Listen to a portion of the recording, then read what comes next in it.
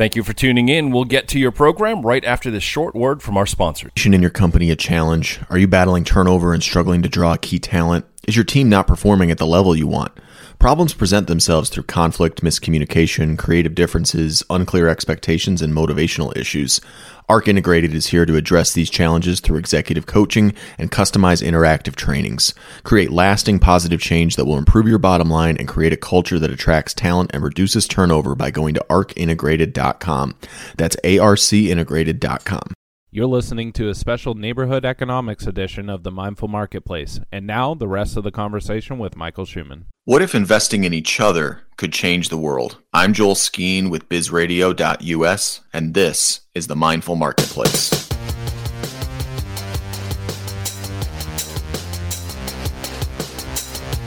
Yeah, I think that's definitely, as someone who's been in financial services now for, almost 10 years, there is a bit of a misconception out there, especially I think from Wall Street, the stock market, the bond market, these large institutions and the big banks, that you need us in order to survive.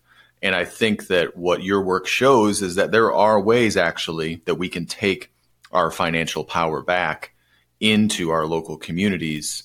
And this is definitely one of them. And that's not to say that, none of someone's money should be in the stock market or the bond market, but you don't have to do it all. And you also, like you said, it doesn't have to be just in local businesses. There's also things like real estate, like friends and family loans. There's a lot of creative and innovative ways that people can do local financing and get both a financial rate of return, but also that social and communal rate of return as well. Yeah, and so about 2 years ago, I started this newsletter called the Main Street Journal.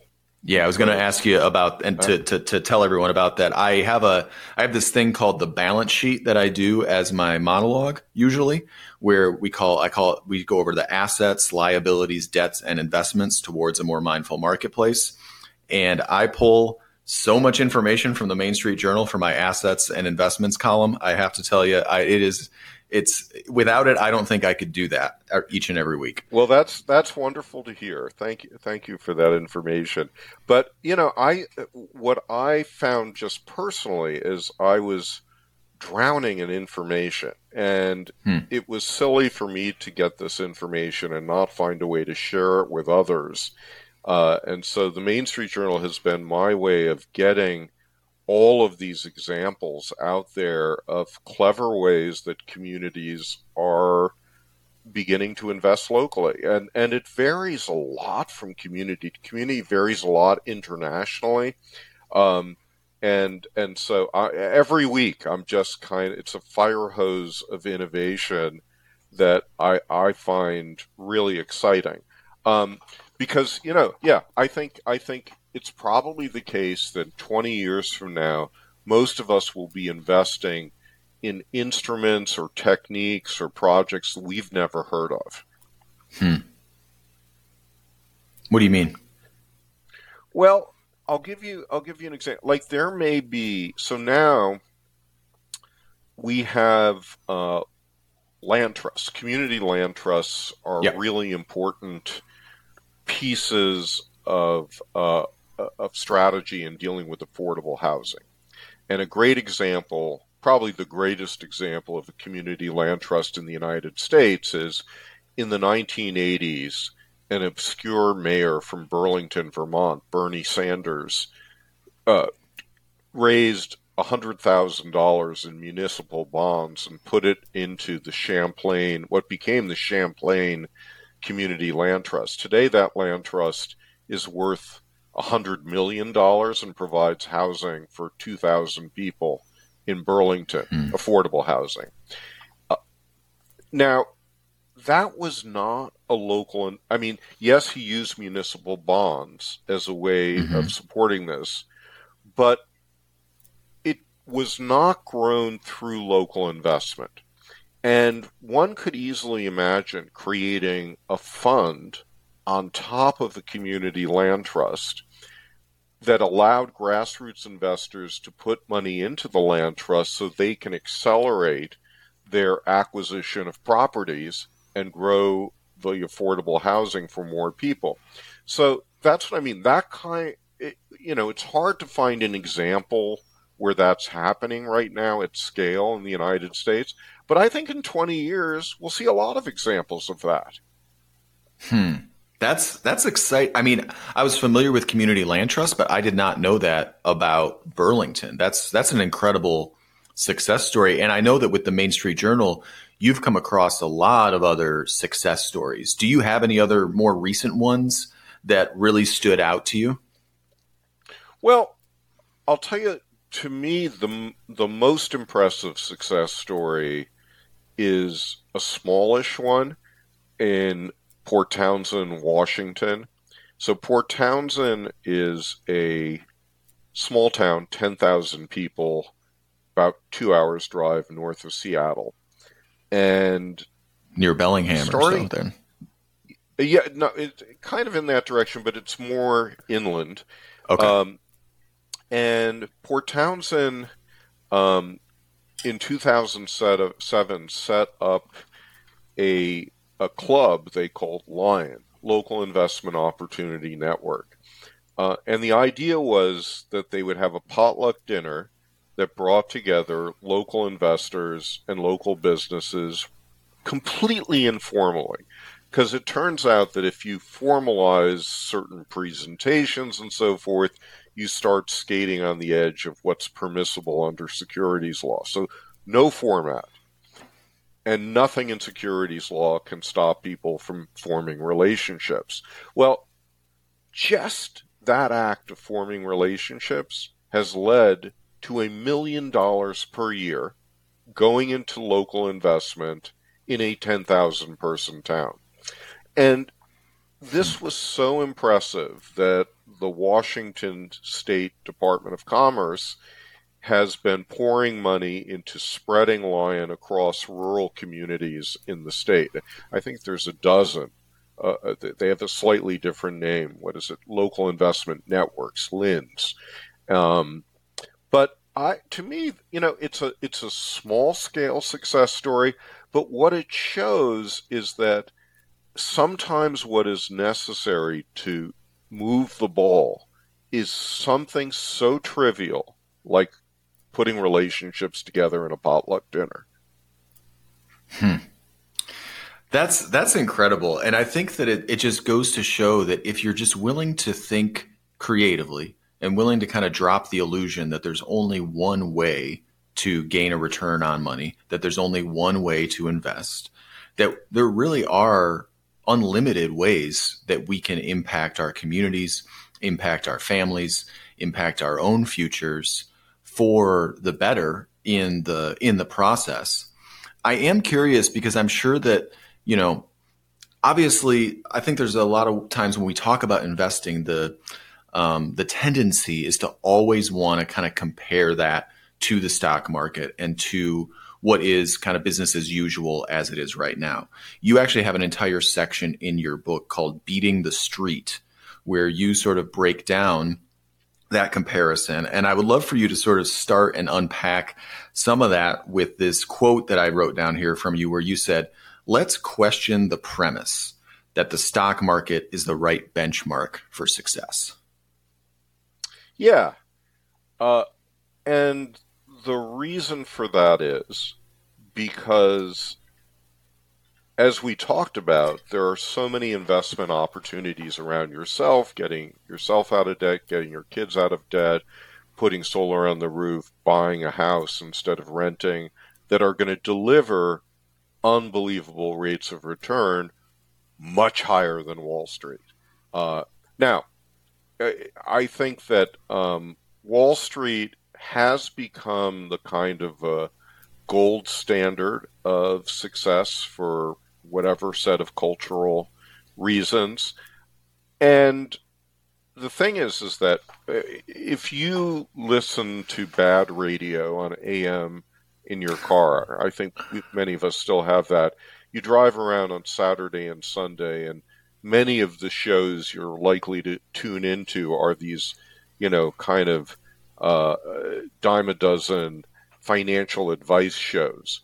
And what they will tell you is that if you leave your money in Wall Street long term, you're going to get 10%, 12%, 20% rate of return. And I will just tell you, all of these numbers are made up. All of these numbers are cherry picking the entry and the exit point in Wall Street. They are also cherry picking by giving you inflation ridden numbers rather than real rates of return. If you here's how you can actually look at how Wall Street has performed, which is go to the website of Robert Shiller. Robert Shiller is a professor at Yale. He wrote a wonderful book called Irrational Exuberance. His personal website has the rate of return of the S&P 500 every month since the S&P 500 was invented more than 100 years ago. And he also gives you the inflation rate of the month. He gives you the dividend rate of the month that's typically being paid out. And if you put those numbers together, the best number you will come up with is about 7 or 8%. Now, 7 or 8% is a pretty damn good rate of return for most people. Mm-hmm. Here are the caveats. So caveat number one, all of us pay a transaction fee. That transaction fee in our mutual fund is probably close to about 1 or 2%, depending on your fund choice. So knock that off the top. Caveat number two is that it is exceedingly difficult to choose the right point of entry and exit. You cannot possibly know when you're going to need that money. And so all of us in our wonderfully imperfect lives are going to choose poorly. And so you're never going to get that maximum rate of return. So if you're pretty smart and pretty lucky, maybe you'll get closer to 5% rate of return. All right, 5% is still a pretty decent benchmark. But then, if you are looking at 5% as your target rate of return, there are lots and lots of local investments that can match or beat that. And that's what I encourage people to think about. So another piece of this, I went ahead and brought this up here so you can see it too. Can you see this? Yes. Because a lot of times what people don't realize, for the listeners here, what I just brought up is the real S&P index since 1913 and the length of real downturn in the market. So one great example of this is that, I'll make it bigger here. One great example of this is most people think about 2008 as this great downturn, and obviously it was. But the thing is that in 2006 and 2007, the market had not actually gotten back up to where it was after the downturn back in 2000 with the dot-com bubble. We didn't actually get out of the dot-com bubble downturn until 2015. So that means that if you had your money in the market in the 90s, you then had downturn for 15 years before you actually got back your money. The same thing, this one over here is from 1929 to 1958. That's almost a 30-year downturn. And then 1968 to 1992, we're talking another 25-year downturn. And so when people think of local investments as being these big risky things, Wall Street typically doesn't talk about that. The fact that their up cycles are about 7 years on average, but the downturns are in between 15 and 30 years. Yeah, that's a great chart. And I noticed Robert Shiller was one of the sources on it. Oh, really? That's great. Well, there you go. I didn't even know that. We should, great minds find similar sources, I guess. Yeah, well, but they're honest sources. That's the thing. Schiller's not trying to sell you anything. He's just trying to point out what the real returns of this are. And look, there are lots of people who lose lots of money on Wall Street, and the point is, everything we were just talking about was in balanced index funds. The truth is that most financial advisors underperform the indexes every year, like 2/3 underperform. And that 1/3 that overperforms over a 5-year period is diminished down to about 5%. So it's, I understand people's attraction to gambling, but let's not call it community economic development. It is gambling. Yeah, and when you think about just the vast amount of fraud and rule breaking that happened in the 2008, in the lead up to the 2008 crash, and then you think about how things really did not change. I mean, in 2015, these hedge funds started using these bespoke tranche opportunities, which are just collateralized debt obligations all over again. And then just 2 weeks ago, I saw a Wall Street Journal article about how banks are unloading their risk through synthetic risk transfers, which when you look into it, look a whole lot like credit default swaps. And so none of that stuff really has changed or is doing anything. And I like to make the joke, what's the difference? You mentioned gambling. What's the difference between Vegas and Wall Street? Vegas is really well regulated. Yeah, but that's a fair point. I teach about a third of my time. I teach at Bard College has a business school, a green MBA program, and I teach the introductory economics class to all students, and I have my students watch the documentary Inside Job about the collapse of Wall Street after the 2008 crisis.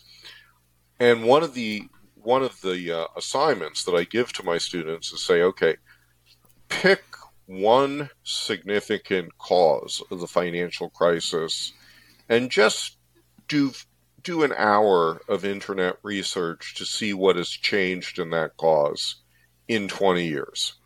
And what they come up with it's just staggering. It's same as you. Very little has changed. We have the same problems, except they're dressed up in different ways. So yeah, let's simplify this problem for your listeners.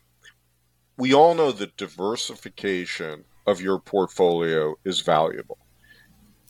Wall Street convinces you that if you diversify your portfolio with so-called small cap or big cap, stocks or bonds, value or growth stocks, that this is going to provide diversity. No, because all of these things are interconnected like a Rube Goldberg terror machine, okay? If you want diversification, invest in yourself, invest in your community, invest in things that are really disconnected from this larger Rube Goldberg machine. Yeah, I couldn't agree more. It doesn't make, that's like saying, I'm trying to think of a good analogy, but yeah, that's like saying diversify your real estate portfolio because of, rising sea levels. And so you just buy another property that's also on the coast. It's like, right. It doesn't, we'll get yeah. So I know when it comes to actual like process ways that people can go about doing local, regenerative, sustainable, catalytic investing. There's a lot of different words that people are using for eliminating that two-pocket thinking where money has to only be, this pocket is for making lots of money and this pocket is for giving a little bit. And that's just there, though never the two shall meet. I know that to get more information on that, people really should go to the Main Street Journal. I think it's one of the best resources. There are other ones like Impact Alpha. There are other groups and communities that are doing lots of things. And I wish we had the time, honestly, to just go through all of that stuff and all the ways that people could do local, whether it's crowdfunding, whether it's community funds, whether it's also working with a values-based or a local advisor. They do exist. There's not a lot of them. And that's one of the big barriers that I see right now in the ecosystem, is that there's not a lot of properly trained advisors. Because you go to most advisors and you say, hey, I want to invest locally, they're going to look at you like you're crazy, like you're cross-eyed, and they're just going to send you out the door or say, well, you can't do that here. I guess,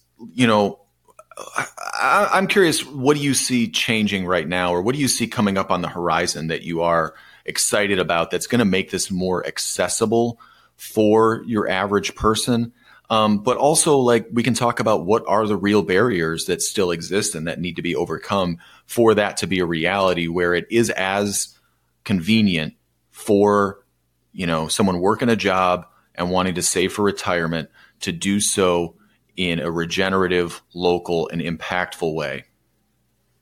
So I'll give you 3 examples of things that are happening right now that I think are exciting and harbingers of the future. So one is that the National Coalition for Community Capital, also known as NC3, they have come up with a design of a community investment fund called the Diversified Community Investment Fund.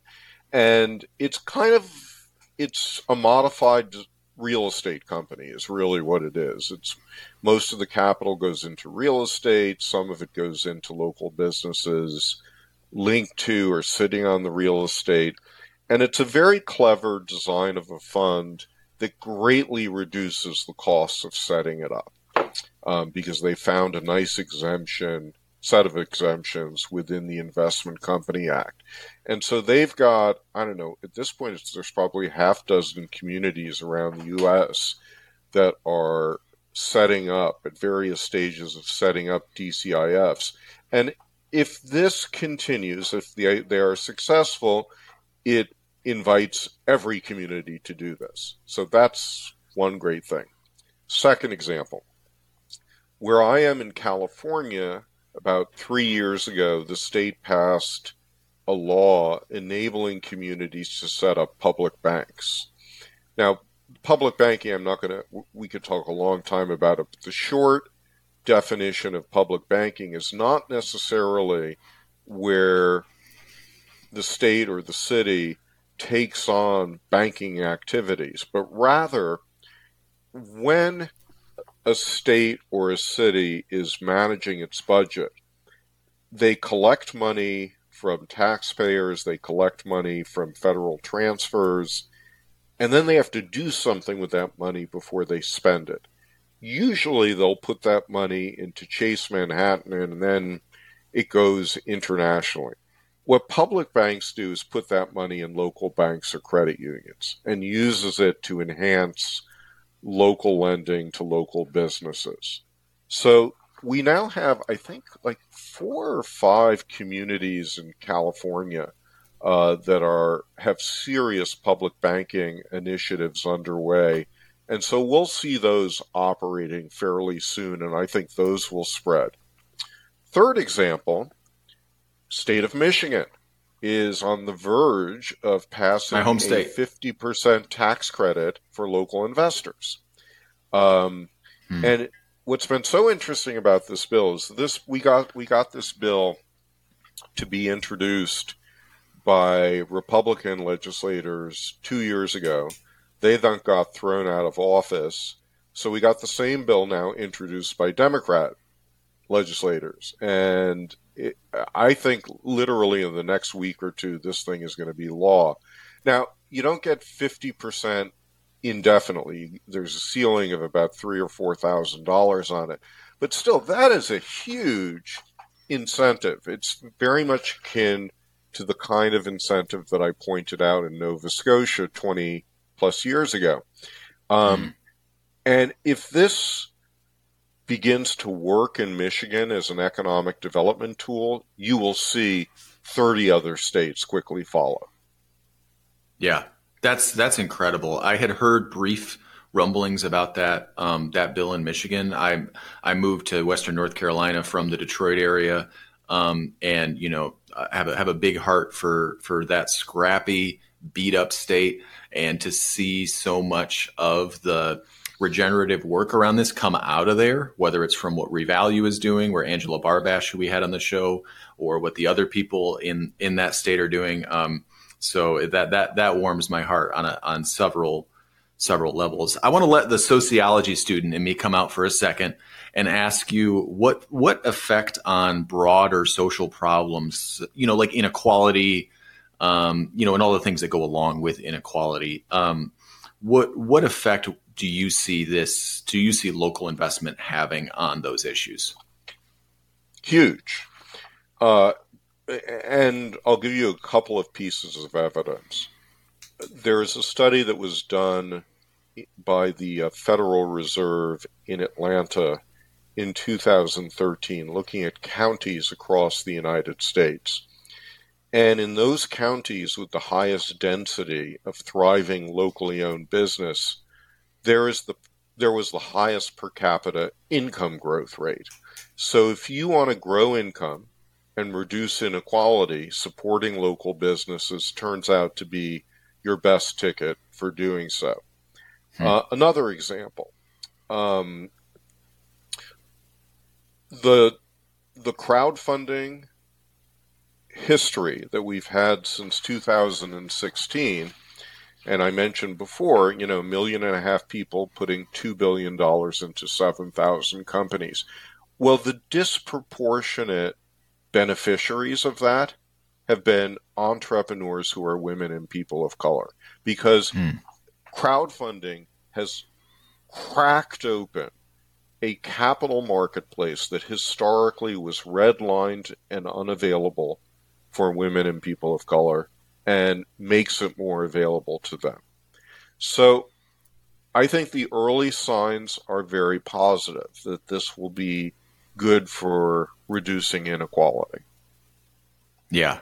I mean, I assumed it would, but I wanted to double check with you, obviously, but also just, I can't see a way in which it wouldn't when instead of extracting wealth from communities, we are reinvesting and recirculating that wealth within communities. How could it not do things like raise median wages? How could it not do things like allow cities to have, better environmental standards, because they know that, that company's not just going to get up and take off because of it. I don't mean to just rant and kind of talk about pet peeves here, but whenever communities put so many subsidies and efforts into attracting some big giant company to come in and create all these jobs, yeah, there's a temporary boom to that.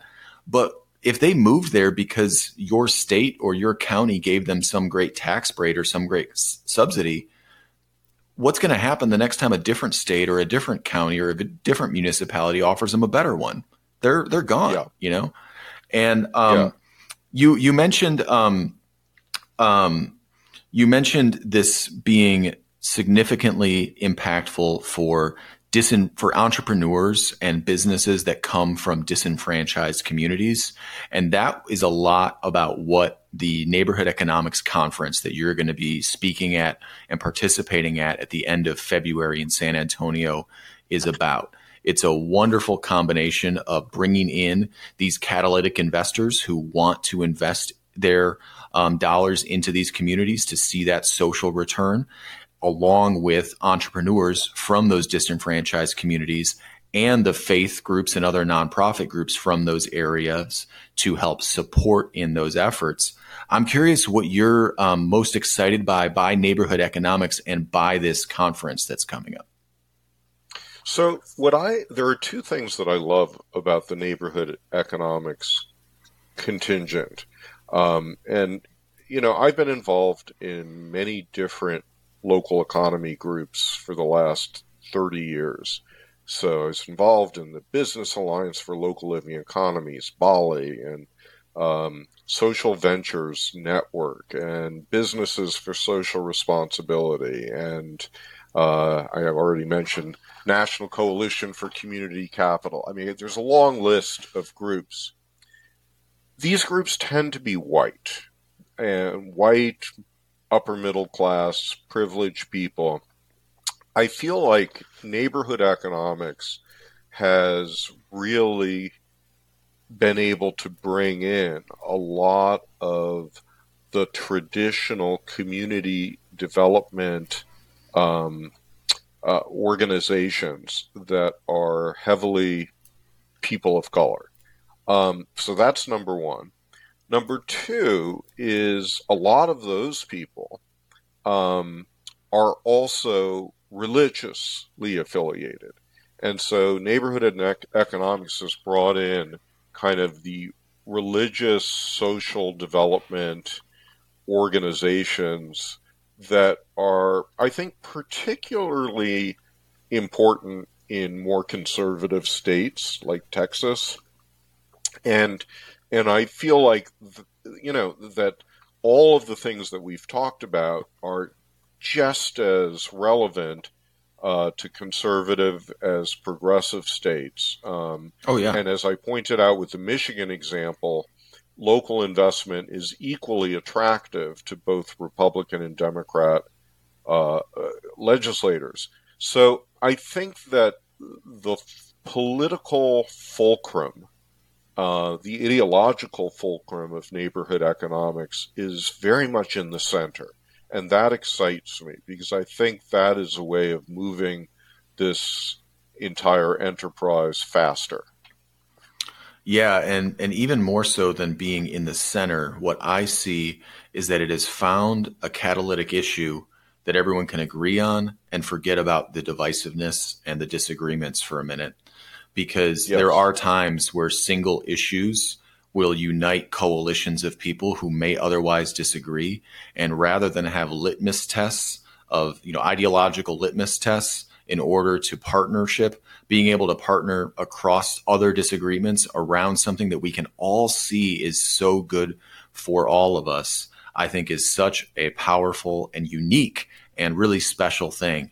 And I'm really, really excited for that conference. And I'm excited to get to hear you talk at it and get to, shake your hand in person there and everything. I guess to go out for the show here, I'm curious if you have a vision. What do you envision the future of community economics to be? Yeah, so I have a project that is kind of in co-8 right now. It's been in co-8 for many years, but really just beginning to sort of build it out, called the Locopedia. And the idea of the Locopedia is creating an international open source database of successful small-scale business models and business support systems. And I feel like providing these models of community self-reliance and getting people to work on them is the way we're going to solve a bunch of international problems. So as we're doing this interview right now, we have, COPEX meeting in Dubai. They're not going to get anything done. I mean, it's a bunch of hot air, making declarations. It's like the Beatles song, Nowhere Man making nowhere plans for nobody. And I feel like if we can get communities across the world, and it is happening, but we just need to accelerate it, communities to share their best practices on local food and local energy and local manufacturing, we are going to move things along at an astonishing rate. So that's, to me, the future of the local economy movement. It's making it transnational. It is making it collaborative. It's understanding that every community should become as self-reliant as possible and give away its trade secrets to other communities on how they got there. I love that. As you're talking, it's coming to me, and I'm realizing that when I think about history and I think about, society, and I think about economics, and I think about, just in my own life, in my own personal experience, all the best stuff happens together. All the best stuff happens when we are working together. And I'm so grateful that we got to have this conversation. I'm so grateful. Just thank you for all of the work. And because I'm sure that this is a long process. Angela Barbash, when we were talking about this radical change of the way economics are done, she said, it took us 500 years to get here. We're not going to get out in 10. It's going to take a long time. But I'm really, really grateful for you. I really, truly am, Michael. And I'm really, really grateful that we got to spend this time here together today. Well, thank you. I appreciate the questions. I appreciate the nice plugs. And I hope we do this again soon. Thank you for listening. If you liked what you just heard, be sure to subscribe to the podcast, and be sure to visit bizradio.us to find hundreds of other engaging conversations, local events, and more.